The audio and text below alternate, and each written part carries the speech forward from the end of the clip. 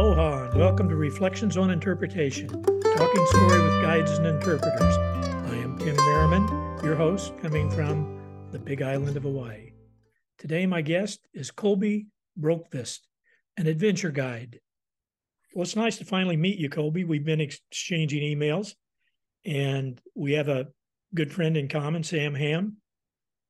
And Yeah, Sam, wonderful mentor of mine. And yeah, Sam and I, yeah, we go back quite a ways now, as I'm sure you do. Yeah. And thanks for having me on here today. I really appreciate you reaching out. well, Sam wrote the foreword for our book, Personal Interpretation, and I know he wrote one for you, and is very involved in your publishing firm and communication series. So we will That's talk about your book, but I want to start somewhere else. You know, when I was 11 years old, you could have asked me, "What do you want to be when you grow up?" And I said, "Biologist." And I went ahead and did 2 degrees in botany or zoology and botany. Did you know when you were young you might want to do this, or kind of? no, I didn't even know this was possible. When I was young, my mother tells the story of when I was in kindergarten and they said, "Oh, what do you want to do?" The kids want to be astronauts and firemen. And I said I wanted to be a paleontologist. And then the story that my mother tells all the time is that then the kindergarten teacher, when she gave me back to my mother at the end of the day, had to ask what that was and what it meant. So yeah, he likes dinosaurs, of course, right? But yeah, I've always been interested in the natural world and in the outdoors. When I went to college, I wanted to work outdoors, specifically in like wetlands and forests. And so my degree is in geologic and environmental sciences with a emphasis in wetland hydrology. But then I realized that, once I got out there in the workforce, I realized that most of those jobs are based around construction and, government contracts and things. And so that was a little less engaging for me.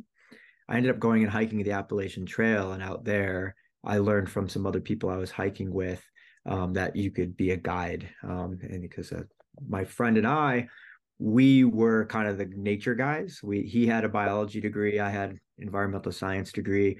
We knew a lot about land use and that kind of stuff. So people would be like, "Hey, like we're going from a national park into a national forest. Like, what is the difference? What does that mean?" And we knew we were helping people make salads on the trail. And at some point, there's this guy, and he was like, "You should do this for a living. It's really fun to be out with you guys." And I didn't really know that that was a real thing at the time. And I learned from him that guiding is a real career. And for me, that meant at the time I thought it was like, oh, it's like river raft guiding or mountaineering, and like all that kind of thing. And he helped me understand that guiding is a lot of different things, whether you're working in a museum or you're a docent at the zoo or you're taking people out in the national parks. So there's so many different types of guiding, and he helped me understand that. And then a number of years later, I shifted towards doing this because being outdoors with people is what really brings me joy. That's great. I did a master's in phycology, which is algae. Oh yeah, okay. Yeah, so I was very enamored of swamps and lakes and water. And then I found out that as a phycologist, you spend all your time in a laboratory looking through a microscope. And so you trade the 10 hours of field work for 50 hours in the lab. And I thought, I can't do that. So No, that's right. Yeah. Yeah. you're an adventure guide. Is that a fair statement? Adventure travel realm. Yeah, Adventure that's travel. right. Okay. Yeah. Different from some types of guiding, right? In the sense that we're out there for longer periods of time with people. And so your relationships change with them over time. And there's some different group management techniques that we might apply, and risk management and sort of operational stuff, scales up for sure. But at the heart of it, we're just guides like anyone else, like trying to inform people and enhance their understandings of a place and draw emotional connections to it. And at the heart of it, that's what we're doing. Your early experiences in this kind of guiding, where were they? Where were you? Well, I kind of had to beat my way up. So yeah, I was in Colorado. I was working for REI, the gear, retailer, and they have, they were doing like clinics, educational clinics and things like come learn how to, rock climb or everything you need to know for snowshoeing or camping, whatever it is. And so I ended up leading a lot, or, these clinics. It's not really leading anything, but, kind of instructing these things. And then that led to being able to do some things with REI out in the field when they would start doing gear demos and these kind of things. I would go for the weekend. So then I would take people out for the whole day and we would actually go snowshoeing or we'd go skiing or some of the practical applications of the stuff in the field. And that, in addition to some of the, medical type of certifications and other things that guides need, that added up to having just enough experience to get hired on as a backpacking guide out in California. And that was my first real break as a guide. Well, REI store in Denver was one of the places I used to go routinely. And I remember they had a climbing wall, and Yeah, it was kind of an exotic store by the river there. it's full on. I think they call it their flagship store, right? You can go Yeah. mountain biking, they have a little pump Yeah. track, and yeah, it's pretty neat. You worked in Yosemite a fair bit, I take it from reading your bio. Yeah, that's right. Yeah, I guess in context of this personal story of mine, that's where I ended up as a backpacking and rock climbing guide is there. Um, yeah, and what I discovered being there, I was there for about 11 years. I Wow. started as a guide and then I worked as the general manager. But what I discovered when I got out there, the fun part was all the interpretive stuff that comes along with it, right? And helping people understand these places and understanding the natural world, our relationship, the human relationship or people's personal relationship with nature and what that might mean for them and for our society. And those conversations were really fun for me. And I feel really fortunate for that because I was able to fill in a lot of the time with these types of conversations and it wasn't just about kind of hedonistic playtime. I started getting longer contracts, and so I was able to do 3-month trips on the John Muir Trail or 8 days crossing Yosemite. These trips where you really got to know people on a deeper level, but also they get to really know these natural areas on a deeper level. And so then it was a matter of just taking all the knowledge that I had up in my mind, learning a little bit more about the California natural history and systems and all this, and then building stories to bring people into that deeper understanding of the places that they were becoming emotionally attached to through their adventures. So that was really fun. And then and so those experiences were really formative for me as a backpacking guide, but they also made a foundation, where all the different guiding skills, like you're really, things really intensify when you're out there with guests for a long period of time, right? A lot of group management things come out that don't exist when you're with someone for, say, a few hours or even a full day, on a tour somewhere. And so it's, it forced you real quickly to level up, and it really weeds out people that have, the ability to understand group management and real leadership and real operational management versus people that are just kind of going out for the day, taking people, up a rock climb, and it's a physical challenge, and maybe that's wonderful, but it's not much more than that. So then that acts as a foundation that to then be able to jump into other things around the world where I'm doing more expeditionary stuff these days. And in particular, I'm focused on conservation travel. And so now the interpretive aspects of my job are what keeps me going all of the time, because I get to tie people into conservation efforts and community empowerment efforts at the places that we work in all over the world. And that's what gets me up in the morning. Makes sense to me. I'm also aware that you're a photographer and that you teach some photography. Where do you do that? Yeah. Well, these days I primarily do that through Natural Habitat Adventures, the company that I primarily work for, doing all of this conservation travel work. Yeah, good fun. I took some photography classes, back in school, and have always kept up on it. And it's a a fun passion hobby for me on the side. But yeah, I've gotten good enough to do an instruction with people out there, and yeah, so now we do specifically, yeah, wildlife photography trips. Well, have you done that also with Lindblad? I have actually done that with Lindblad as well. Yep, yep. Lindblad National Geographic aboard their ships. That's right. I'm actually a certified photography instructor with Lindblad National Geographic, and have worked in that capacity too. And I actually read somewhere that you said the word dark room. You know what a dark room is? I do. I'm just old enough.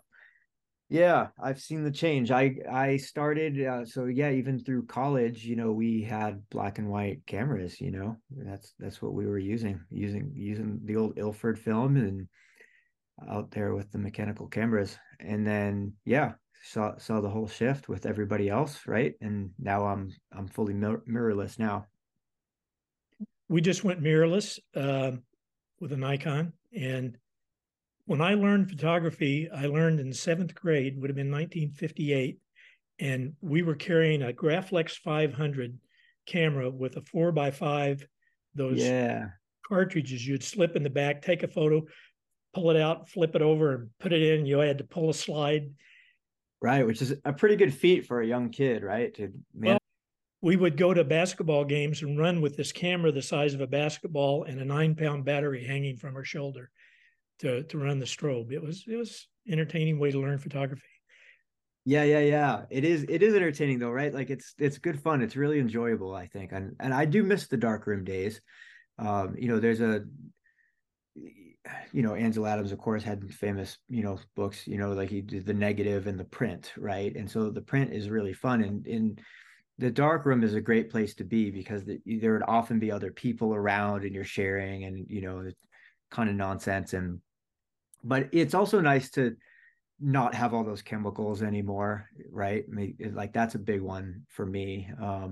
And it feels different today. Like you have so much creative control now, using programs like Lightroom and whatever it might be in the sort of the digital dark room, if you will. But I do still miss something about that tactile experience and the magic of slowly seeing your image appear, after it comes out of the fixing baths and stuff. Yeah, it was good fun. Looking at some of your bio background about the amount that you've done in the polar environs, because I've missed those entirely. I've I've been to Alaska a couple of times, but not really when it was cold. And Yeah. what are you doing in the way of polar guiding? Yeah, so that's primarily what I do these days. So I work at a remote camp in southeast Greenland.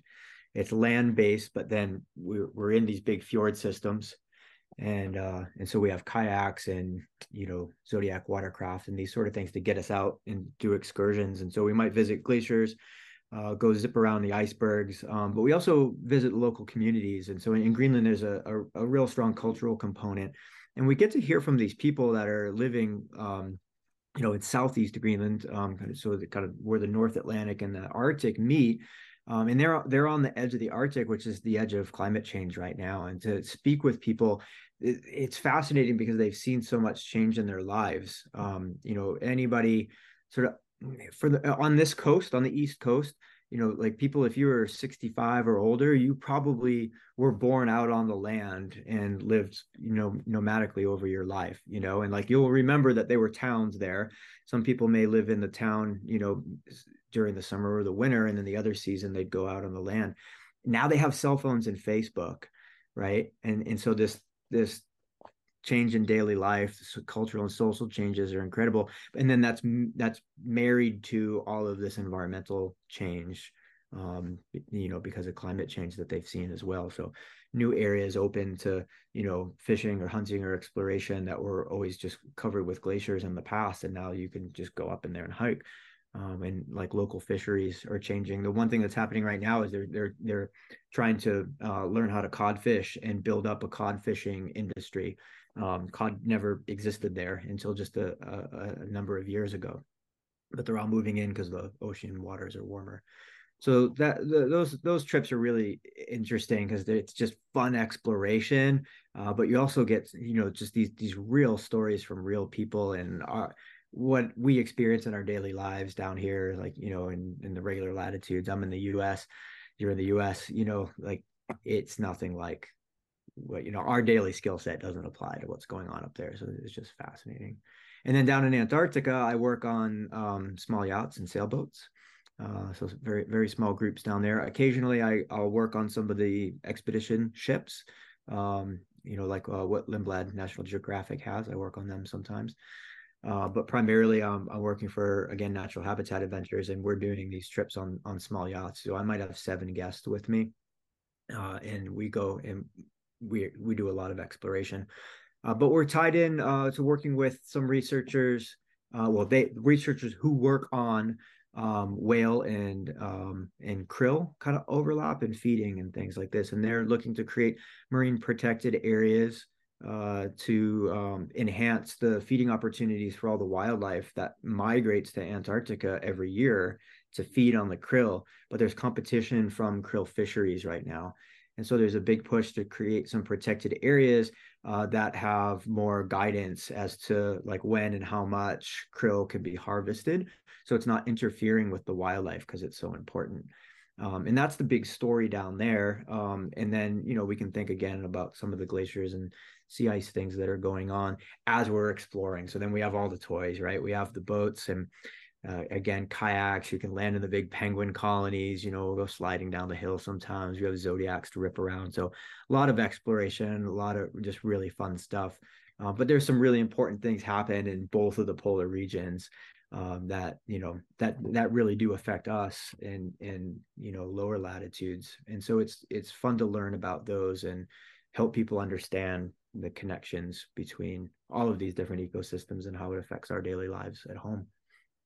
Who seems to be the market for those kinds of trips? Those people that love nature and think about the future. Yeah. So all ages? Yeah, for sure. The trips that we're running are on the end of luxury travel. And we tend to draw in people that have a lot of disposable income and time, right? Yeah. So whatever that might mean. Every year I have people that are in their 30s and their 40s. I would say more heavily we get people that are in their 50s and 60s, and then occasionally some people that are older as well. Yeah. So you need the time, you need the money, but you need some level of fitness. So they're not strenuous trips, but you got to be able to get in and out of Zodiac boats when there's waves and walk around in the snow and your boots and that kind of stuff, like just basic level of fitness to get out there and enjoy yourself. Interesting thing about adventure travel to me is that it does for many people take them out of their comfort zone. And I don't fancy that we do anything like what you're doing. I used to have a rafting company on Class 5 water in Colorado. We did Royal Gorge, and I was aware when I went out with my guides that they knew what they were doing and I didn't. And so I never guided. I never led a boat trip at all. I hired really experienced whitewater rafters, but it's very challenging. Do you do any rafting in Greenland or? No, not on those trips. Not on those trips. I've done a little bit of that personally, but that's the thing about travel, right? Like, adventure travel is defined by there's a level of risk and challenge that's involved, right? You might not have that in some other types of like vacation trips, whatever it be, but like adventure tourism itself, you're going to have risk and challenge. But that can mean a lot of different things for different people, right? Yeah, everyone has their own threshold. And for some people, it might be really like they might feel very challenged by going to Tanzania and then sitting in a safari vehicle and driving around. Like all the travel that goes along with that, there's new culture, there's new foods, it's all new. It's not like home. You have to rely on someone else to make sure you're comfortable. Like that could be a big emotional challenge for people. And then, then you can start adding more challenge and more risk, like what you're talking about. You're going down Class 5 whitewater, like that's real risk to your life, and there's this whole spectrum, and people can choose their own adventure, right? But at the heart of that is the guides helping people through these experiences to maximize their own personal outcomes out of it. And it's a pretty cool place to be. Yeah, good guides are all the difference in the world. We put our selves in the hands of experienced guides in Tanzania and Rwanda that we know the resource, the safety issues, everything, the cultures extremely well. We do the general kind of handling of talking to the hospitality people and that sort of thing, but we're relying on very experienced local guides to do everything else, because when you're changing a tire in the middle of a pride of lions, you need to know what you're doing. You need to know what the lions are doing too. And I've watched that happen. And we got stuck in a mud hole in the midst of a Pride of Lions last trip. So always interesting. Yeah. Oh yeah, that's exciting. And you also go up amongst the polar bears, I understand, in Churchill. Yeah, so that's the third gig, and I leave tomorrow to go up there. October and November, there's the only migration of mass migration of bears in the world, and it's for the polar bears. They're waiting for the ice to form up. They've been waiting all summer long because the ice in Hudson Bay it melts every summer, of course. And so the bears know that there's one particular place up near Churchill, Manitoba, and that's where the ice freezes first every year. And so all the bears along the coast move up there and they wait for the ice to freeze up. And then we go to see them. There are bears all over, and that's what we do. And same thing, that's paired with, meeting the local people and, learning about culture and life up there in the subarctic. So yeah, real cool. Local people up there. Yeah. Who are they? Are Inupiat, Athabascan? What? Oh, primarily Cree, Dene, and Métis people. There are some Inuit people that are around as well. Yep. Primarily, yeah, and we get to meet a lot of those people, like hear about them, like some of them are actually pretty famous, yeah, it's pretty fun. I'm amused these days when we're out with Maasai folks and I see a little beaded packet on their belt, and I say, "What's in the beaded packet?" And he says, "My cell phone." Yeah, I call my wife or wives and tell them I'll be home later. So it's interesting how technology is everywhere. Sure, yeah, of course. It's a wonderful tool, right? All that technology. Like, why would you not adopt that? Yeah. We used to carry a very expensive satellite phone with us. Now we carry regular cell phone, and there's cell towers everywhere. So amazing. Yeah. You actually are very involved in I'm going to say this wrong, Polar Tourism Guide Association. That's correct. Yeah, I chair the board of the PTGA, we call it. Yeah. And what do they do? Well, we are a guides association, and essentially what we do is we provide a framework for guide training and enrichment and career progression. And the ultimate goal is to, try to churn out professional level guides. And it solves a problem in the industry in that, there isn't necessarily there wasn't until we came along a standard for exactly what it means to be a polar guide, or what it means to be a qualified Zodiac driver, for instance, or like who can go kayak and like lead a kayaking excursion out there. Like what sort of metrics do those people have to need, and what guidance do they have to abide by, and do they have those competencies? Are they aware of all those things and understand them?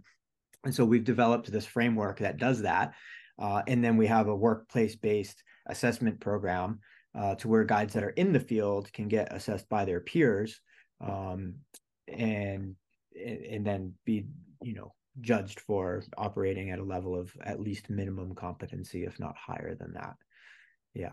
And so there are various qualifications you can get, like Zodiac driving, sort of risk assessments of snow and ice crack, like awareness, that kind of thing, and like managing groups around that. So like some of the qualifications we have are more technically oriented, and so there's a level of group and risk management that's incorporated into that. And so it's not just a matter of like, okay, I know how to, tie these knots and do these things, but it's showing that you have good understanding of risk and guest management, and that the decisions that you're making out there in the field are appropriate to the conditions and your group and all the things at the time, right? Because these polar environments, they're very dynamic. A lot of things are happening all at once. And then you have people with various skill sets, various mental states, physical states. Maybe they're hungry, whatever it is, and the ice is moving in, and like what you did yesterday is not going to be a good decision for today. And so anyway, our framework allows companies to train up to these professional levels, but then also assess the competencies of the guides that are going to then go out and do these things, to basically say, like, do they need to be supervised still, or can they do these things on their own? And that's what we provide for people, is the framework to train up all the guides. And then also a community for the guides. Like, being a guide association, there's a strong community that we've built with learning and sharing. And so in the off seasons, we do a lot of webinars. People get to talk about, various expertises they have, Q&As with people that are, that are experts in particular skill sets, or have advanced experience, maybe is a better way to say. Nobody's a real expert, are they? But yeah, so it's fun. It's a great community for guides, and a great career path. And, it makes it very clear to everyone what needs to be done and how to do it. Well, when you became a polar guide, was any of that in place, or is this something that's been developing recently?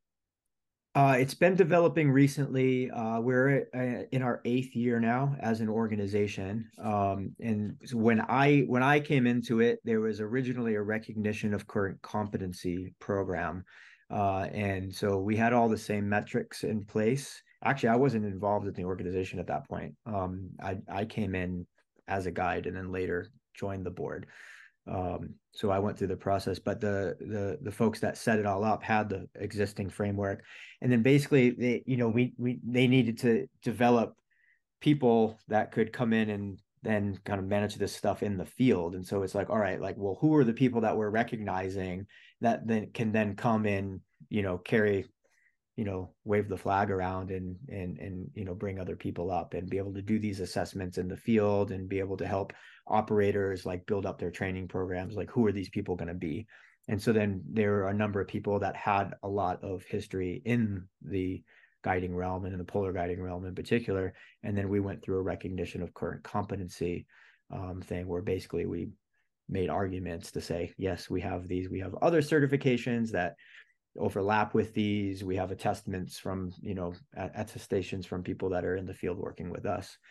And so that ended up becoming the foundation of this company. But now we're way past that organizationally. And now we have, guides that are coming in as biologists working on a ship for the first time. They need to, learn how to drive a Zodiac around so they can lead excursions with people. And there's now a framework in place to train and assess their skills, which we're pretty proud of. Do you have an estimate at all of how many guides fit this kind of category? Yeah, our number right now, well, I just got out of a board meeting earlier today. We have 592 members in the Guide Association right now. Yeah, which for a little niche like polar tourism, segment of the industry, it's a pretty substantial swath of the guides that are operating on the field. Well, when I got involved with Association of Interpretive Naturalists back in 74, there were about 700 or 800. I think National Association for Interpretation has 6,700 now members. Yeah. And I was the executive of that for 17 years. And Lisa and I started the Certified Interpretive Guide program 23 years ago. And at the time, it was due to, I'd been at a meeting with the chiefs of interpretation of the federal agencies and said, how many people do you have in interpretation? And the federal agencies employed about 4,000, but Park Service had 69,000 volunteers. Monterey Aquarium, 1,000 volunteer interpreters. Whoa. We started adding it together. We estimated 250,000 people doing interpretation at some level. No basic training existed, so we created that. And it was, have folks in your association heard of NAI? And oh yeah, of course. Yeah. And not just the Americans, but it's quite well known, isn't it? Yeah. Yeah. Those in the resources that you all have created trickle through the industry. I run into it all the time. Like being someone these days that helps companies, like I contract with other companies for guide training and this sort of thing. And so I have some exposure to the materials that they're passing out to their guides and these things. And I'm always seeing AI stuff coming through. Yeah. Well, we just finished an interpretive guide course virtually. If I offer one locally here in Hawaii, we just don't get even the minimum 5 they require. But due to the virtual course they allow, I don't like it as well as training in person. But Yeah. we've had people from Russia, Philippines, UK, Canada. Yeah, and that's the wonderful thing about the virtual world, right? Like those people wouldn't have access otherwise. And even if it's not quite as powerful as being there in person, it's still really powerful. And that people will carve out the time to do that says a lot for them as well as your framework. Yeah, our Philippines participant was getting up at 2 a.m. to be in the class. So I felt sorry. Yeah. She did very well. You could be guaranteed that that person's going to get out there and crush it, right? If they're that motivated, like and interested, like they're going to do such a good job. It's worth everybody's time. Well, and that's what we see. We see very often 1 or 2 or 3 individuals in one of these other countries starting to create professional associations in their community, which is Mhm. so I'm all happy with that. Yeah. About a year ago, you published your book. Yeah, that's right. Maybe even a year and a half now it's been out. Yeah.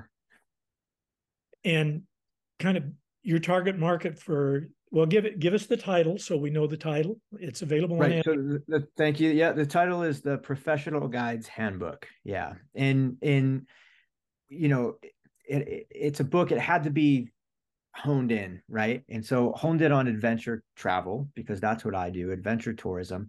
Um, but at the heart of it, it's a book about guiding, and so even for people that like I've run into a lot of people that work in national parks or are guiding somewhere out in nature in particular, because that's what I write about a fair bit as examples and things, and everything that person needs to know is in there, and I've had a lot of just really wonderful feedback and just experiences speaking with people that have found the book outside of the adventure realm.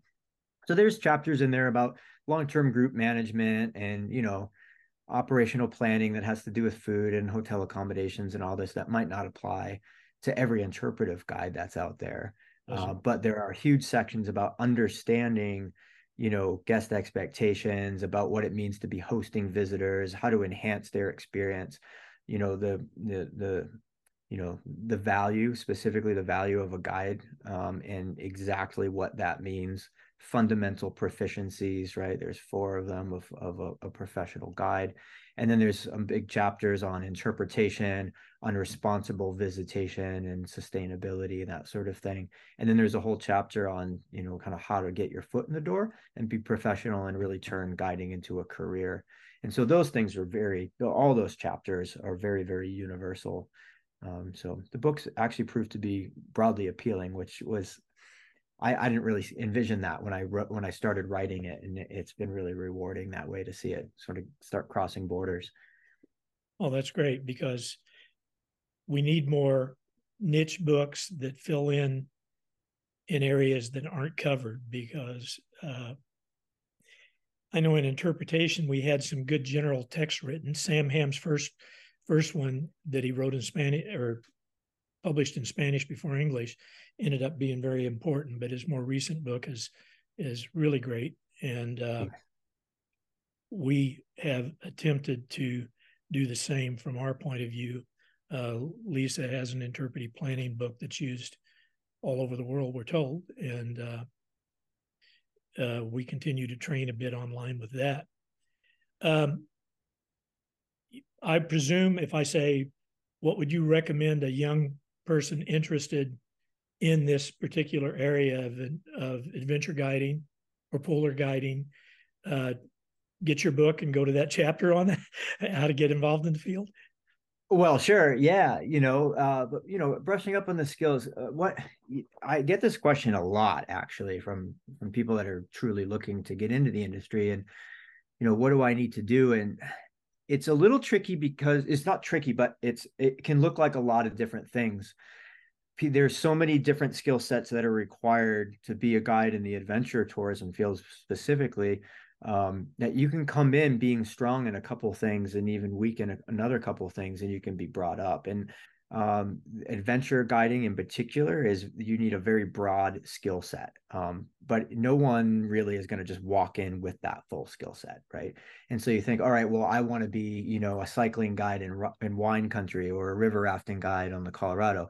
You're going to need to know how to work on your bike, and you're going to need to be a good pedaler, and you're going to need to be a good rafter and be able to navigate the river, right? But that doesn't make a guide, but that would be a basic skill set for some of these things, right? An interpretive guide, like you kind of have to know the resource, right, in order to get that job to start.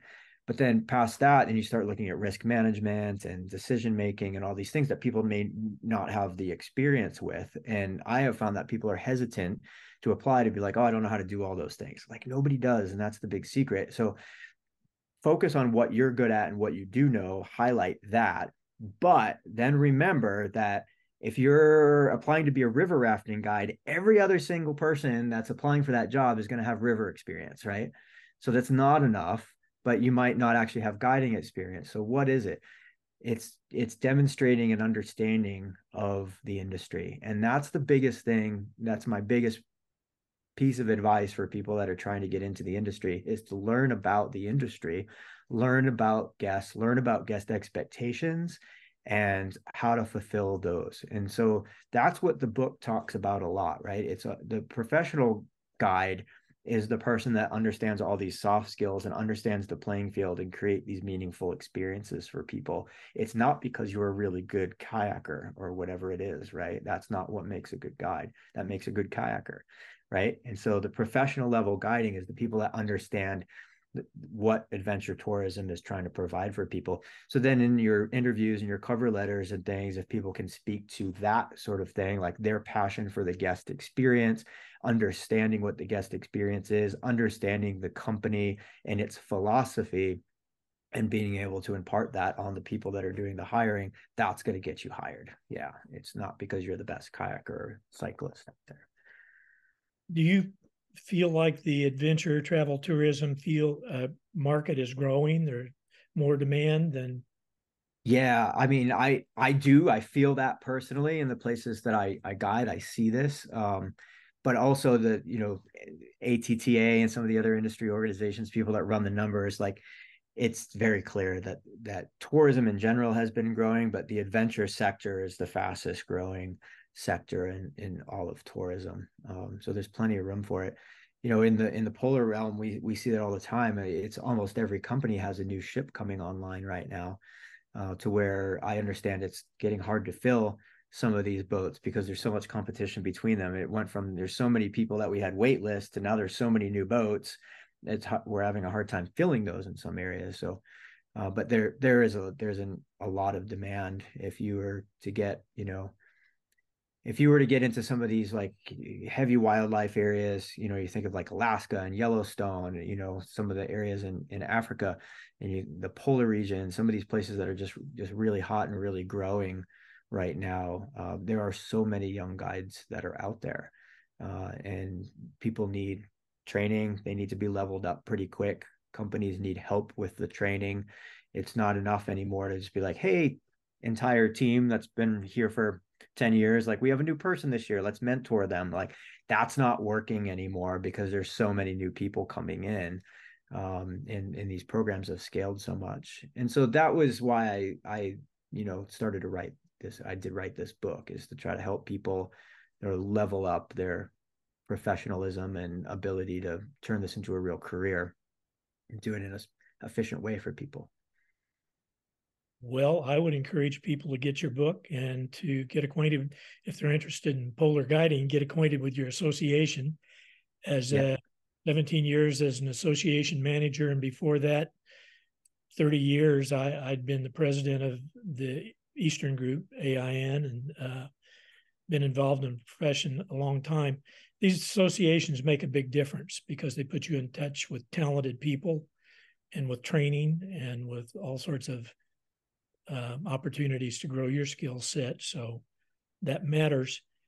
My final question, I appreciate your time today. I know you're busy and getting ready to go to the polar regions again, is where does someone book a trip with your organization that you guide with? Oh, yeah, sure. Thanks for asking. They could always reach out to me at the website, guideshandbook.com. That's a great way to get a conversation started. If people wanted to do like some kind of private customized trips in some of these areas, we can do that. But at the end of the day, I work through other operators because they have the operational capacities and the insurances and all of those things, right? I spend too much time in the field to be answering phone calls for people, how to pack stuff. So I basically just receive people for the trips. But Natural Habitat Adventures is the company that I primarily work for these days in the polar regions. We spoke a little bit about the trips in California, those wonderful kind of expeditionary backpacking trips and rock climbing. That's with Southern Yosemite Mountain Guides. And then, photography trips down in Antarctica and up in the polar regions, Baja, Alaska would be Lindblad National Geographic. And Great. any of those companies could take care of people really well. Well, thanks for taking time to join me today. I was looking forward to getting acquainted and learning more about what you do. I've been at the edges of adventure tourism a few times, but never really considered myself as to be in that realm of guiding. I don't want to be responsible for people in some of these extreme situations. So Yeah, but at the end of the day, we're all connected to this idea of interpretation, aren't we? And so, yeah, I really appreciate you having me on today, Tim. And yeah, thanks. It's been very enjoyable. well, thank you very much. Aloha. Take care. Next week, October 20th, on Friday, I will be talking story with Masa Shintani, a very talented ecotourism and interpretive trainer in Japan who has worked all over Asia and Africa, and early in his career on the Big Island of Hawaii, where we live. Lisa Brochu will teach an interpretive planning course via Zoom November 7th to 10th, 3 hours a day. And you can register at heartfeltassociates.com/training. Thanks again to Mark Stoffel for use of his beautiful mandolin music, this time at Yin and Yang from his Coffee and Cake album. Have a wonderful week and join us next Friday on Reflections on Interpretation, talking story with guides and interpreters. Aloha.